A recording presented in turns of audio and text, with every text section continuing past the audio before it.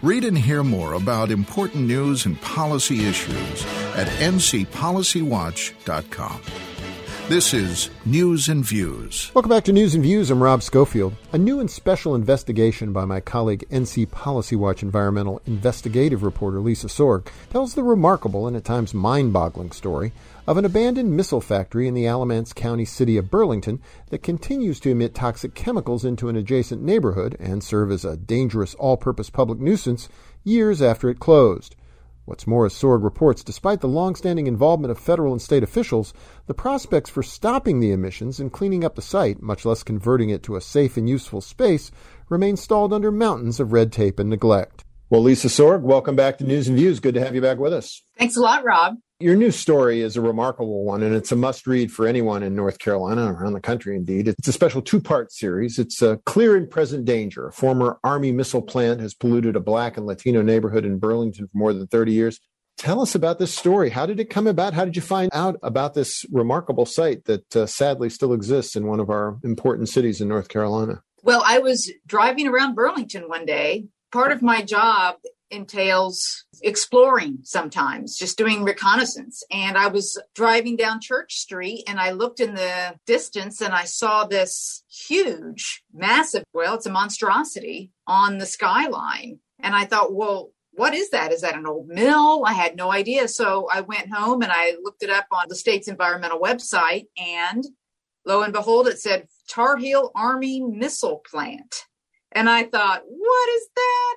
It's an old Cold War era plant. It was originally a rayon factory in the 1920s. Then Western Electric was a government contractor, made very sophisticated guidance systems, top secret work for the military. Therefore, Nike missiles back when we thought the Russians were going to bomb all of our cities. And what happened was that work required a lot of hazardous chemicals to be used. And this was in a time before there were really any environmental regulations whatsoever.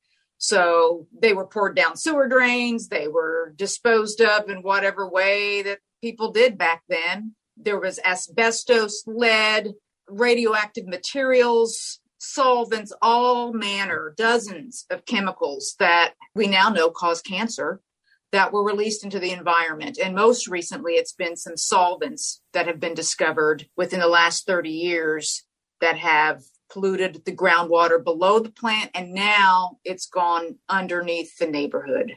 And you say a neighborhood. Obviously, this isn't a facility that's out in the middle of nowhere. This is literally in a city, in a neighborhood with people not living hundreds of yards away, but literally right next door. Right. This is 1 to 2 blocks off Church Street. This is 2 miles from downtown Burlington. There are about 30 some homes immediately near the site. And for the houses that are on Hilton Road, their backyard is literally 30 to 40 feet from the plant itself.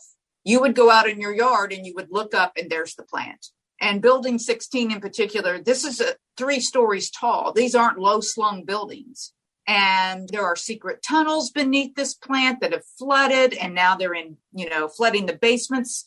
And when it rains very heavily sometimes, the water comes off of the plant and floods people's yards. Who knows what's in that water. A neighborhood stream, which feeds the Haw River, has been contaminated.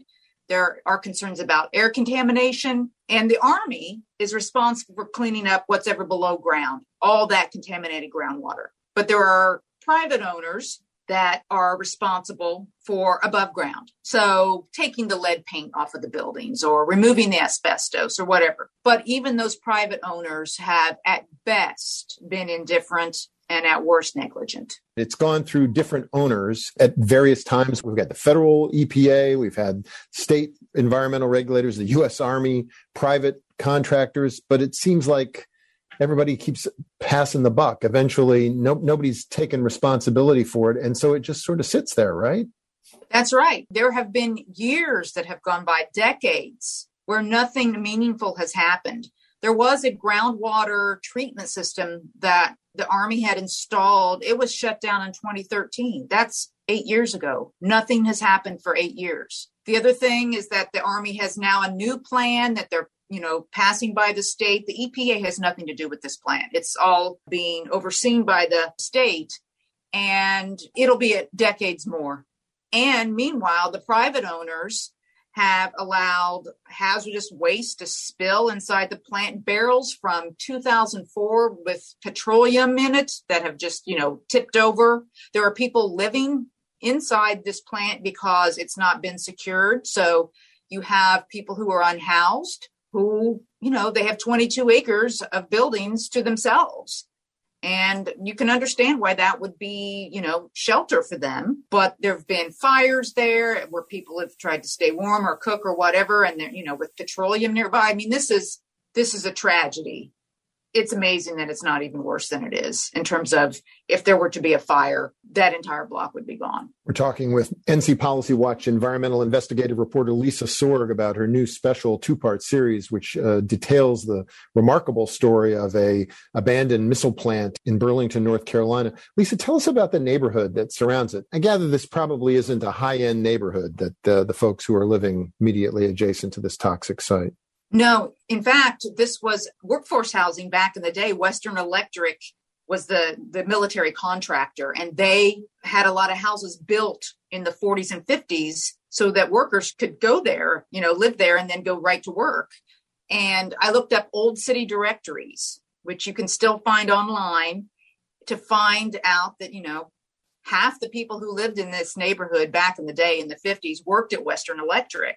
But over time, as prosperity has moved to West Burlington, East Burlington has been neglected. This neighborhood is largely Black and Latino, few indigenous people as well, very low income. These are original houses from Western Electric homeowners or renters, and they're duplexes, 1,100 square feet divided by 2. You have families living in 600 square feet. And they have the unfortunate situation of living next to this terrible pollution. And it's a lot of people rent there. There's not a lot of knowledge about what that plant is. They see it. They thought it was an old hospital, some folks. They have no idea. No one's ever told them what's there. And yet the toxics continue to flow. You talk to one individual whose backyard gets spongy with overflow from the plant every time it rains. There have been some efforts, but local city officials are not completely resting on their laurels. There have been attempts there could have been some creative plans that have been come up with to try to rehab the place and turn it into some sort of a useful site, but they never get anywhere. And at present, it's owned by a private sort of absentee owner who seems to just be sort of sitting on it. That's correct. And that owner had tried to enroll it in something called a brownfields program. There are a lot of brownfields properties in North Carolina. It's a very popular federal and state program where if you have contaminated property, but you make certain agreements with the state and you avoid liability and you can get financing better that way, more easily. Well, he tried to get it in the brownfields program, but was denied because of his negligence regarding the hazardous waste that he allowed to leak. And also he has a criminal record of defrauding the federal government in the Medicaid and Medicare program. So the state denied his application. So that's put the site in limbo, because in Charlotte, there's a very similar area, the Charlotte Army Missile Plant. It's now a destination, but that's because it went into the brownfields program. And there was a developer that had the wherewithal to actually pursue a true cleanup. Who's going to have to take the initiative at some point? Is someone going to force this private landowner to act? Is there anything that public officials can do? Can public pressure be applied to make some sort of a difference in this neglected site? Well, I think, first of all, the Army needs to step up. Somebody needs to pressure the Army to do what they are legally required to do. This is not just a good idea. They are legally required to clean up the site. I mean, it's very hard to remove this stuff, but at least that would stem the tide. In terms of the private ownership, the mayor of Burlington told me in a very diplomatic way that the current owner presents challenges. So how to wrestle that property away from him, how do you do that? Yeah, I mean, it seems at some point it's effectively a public nuisance. We have a piece of a real property that is affecting the neighbors. You've described some of the remarkable scenes in the neighborhood of flooding streets and clearly toxic chemicals. Indeed, I believe there were some parts in the story in which you talk about high readings of toxic chemicals showing up in nearby streams. And yes, that's the neighborhood stream that there's no fence around it. I walked into the stream on rocks, didn't go into the water. People have been down there spray painting graffiti. I think that would have to be the city's next step. And we talked about that a little, the mayor and the city manager and the economic developer and I, about what is the recourse for the city. And it would have to be some kind of condemnation. That would be a last resort. I think they'd rather see if something more positive can happen because, condemnation, what does that mean? Who's responsible for the demolition? It's just so complicated. And you have to wonder if this neighborhood were more affluent or had a different racial makeup, if this would have at least had some progress. The story is clear and present danger. It describes a former Army missile plant in Burlington, North Carolina, that has polluted a Black and Latino neighborhood nearby. It's a special two-part series that debuted on NC Policy Watch this past week on September 8th and September 9th. We really urge you all to check it out. Lisa, we hope that your reporting will lead to action at some point by either federal, state, city officials to tackle this problem. We know that this is probably not the only site like it may be unique in many respects, but we have a lot of neglected sites in North Carolina in which hazardous waste, unfortunately, continues to just sit there. So hopefully this will be a model for officials going forward to make a difference and tackle this really outrageous situation. Right. It is outrageous, Rob. It kept me up at night for the last 5 months. There were times when it just was gutting to think about what those folks have to live next to. Again, thank you so much for bringing it to the attention of so many people in our state, and we will look forward to some action resulting in the coming weeks and months. Thank you, Rob. Coming up next, a pair of anti-hunger advocates remind us that even as the economy rebounds, the need for food assistance in our community remains acute. Stay with us.